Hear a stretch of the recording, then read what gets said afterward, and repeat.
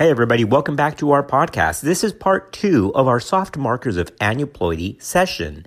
In this episode, we're going to cover the intracardiac echogenic focus, the isolated humerus length and femur length, fetal pileectasis, and single umbilical artery.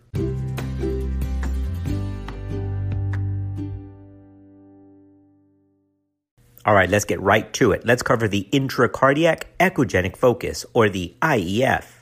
IEF is defined as an echogenic small spot inside the heart having brightness equivalent to that of bone. Regarding the location, 88% are found in the left ventricle and 5% in the right ventricle. They are found in about 3 to 4% of normal fetuses and about 25% of fetuses with trisomy 21. Isolated intracardiac echogenic focus are associated with an increased risk of Down syndrome, with likelihood ratios generally ranging from about 1.5 to 5. In about 90% of cases, they resolve by the third trimester of pregnancy. In low-risk populations for aneuploidy, the presence of an IEF is not an indication for invasive procedures, and with negative first trimester screen or non-invasive prenatal tests, it may be described as not clinically significant or as a normal variant.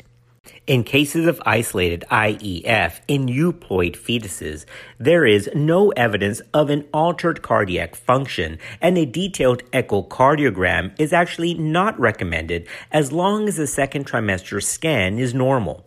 However, a few studies have suggested that diffuse echogenicity in the fetal heart, especially when the right ventricle is also involved, may signal a poor prognosis and deserves a further search for associated pathologies.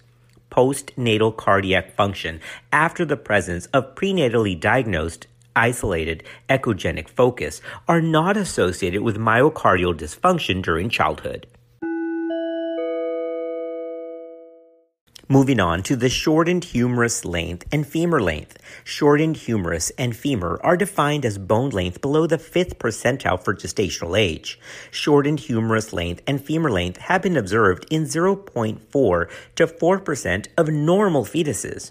Fetal long bones that are short have been associated with aneuploidy, skeletal dysplasia, fetal structural abnormalities, even preeclampsia, and there has been an association with stillbirth and fetal growth restriction.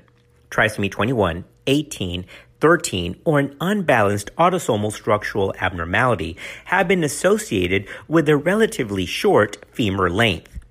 In the study, published by Kajimura et al., isolated short humerus length and femur length in the second trimester demonstrated higher rates of preterm delivery and preeclampsia. The possible etiology is not yet fully understood, but it may be of placental origin. Other studies have also reported that isolated short femur length have been associated with a significantly higher relative risk of small for gestational age infants and early preterm birth. Short humerus length and femur length may be an early sign of placental dysfunction, and it warrants increased antenatal surveillance with repeat ultrasound for growth assessment with frequent blood pressure measurements. Again, having a shortened humerus and femur length in some studies have been associated with preterm birth and preeclampsia, so remember that these soft markers don't just carry genetic or aneuploidy risks, but they also have poor obstetrical outcomes based on which soft marker we're talking about. Fetal pileectasis is our next topic. Fetal pileectasis is defined as an AP measurement in the transverse scanning plane of the kidney of 4 millimeters or larger in the second trimester, or 7 millimeters or larger in the third trimester. Whereas anterior pelvic diameters of 10 millimeter or larger is criteria for fetal hydronephrosis. The prevalence of pileectasis varies from 0.1 to 3% in low-risk pregnancies.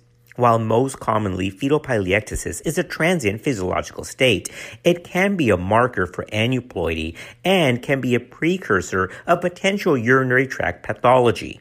The majority of cases of pileectasis detected in the second trimester will resolve either before delivery or within the first year of postnatal life. isolated mild pileectasis in low-risk populations is not the evidence of increased risk of aneuploidy, and therefore it cannot be considered as an indication for the determination of a karyotype. In other words, amniocentesis probably isn't necessary for the case of mild isolated pileectasis. A prenatal progression of dilation of pileectasis can, however, lead to a worse prognosis. So, follow-up ultrasound at 32 weeks of gestation to rule out persistent pileectasis should be performed according to SMFM. A follow-up ultrasound at 32 weeks of gestation to rule out persistent or worsening pileectasis should be performed according to SMFM. Now, the data show that about half of the cases will be normal at that time. 30% will continue to have mild pileectasis, while 15% or so will have more significant hydronephrosis. If the renal pelvis measures greater than 7 millimeters at 30 weeks examination, then postnatal follow-up is recommended. Well, what about the single umbilical artery? Well, single umbilical artery is characterized by absence of one of the umbilical arteries, and it occurs in 0.5 to 8% of pregnancies. Single umbilical artery appears to be an isolated finding in 60 to 80% of cases. Controversy exists regarding the association between aneuploidy, small for gestational age infants, preterm birth, with the isolated single umbilical artery. Some studies have shown a higher risk of SGA, preterm birth, and even pregnancy-induced hypertension, and even admission to the neonatal intensive care unit, but others have not. Isolated single umbilical artery has been associated with a higher rate of cesarean section due to non-reassuring fetal heart rate tracings. Also, these cases tend to have a higher rate of placental or umbilical cord abnormalities. All right, now here's a clinical pearl, and this is why people find clinical studies to be confusing. We just mentioned that the single umbilical artery has been linked to some perinatal morbid conditions. However, a meta-analysis by Voskamp et al. Actually showed no statistically significant difference in aneuploidy rate, birth weight, or the incidence of fetal growth restriction between the isolated single umbilical artery and 3-vessel cord fetuses. They concluded that targeted growth assessment should not be done routinely.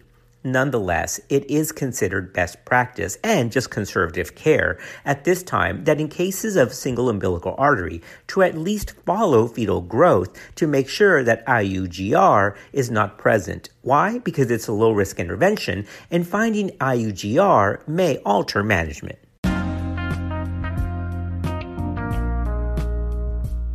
Well, that brings us to a wrap. We have covered the soft markers of aneuploidy. Again, thanks for being part of our listener family, and we'll see you next time on another episode of Clinical Pearls.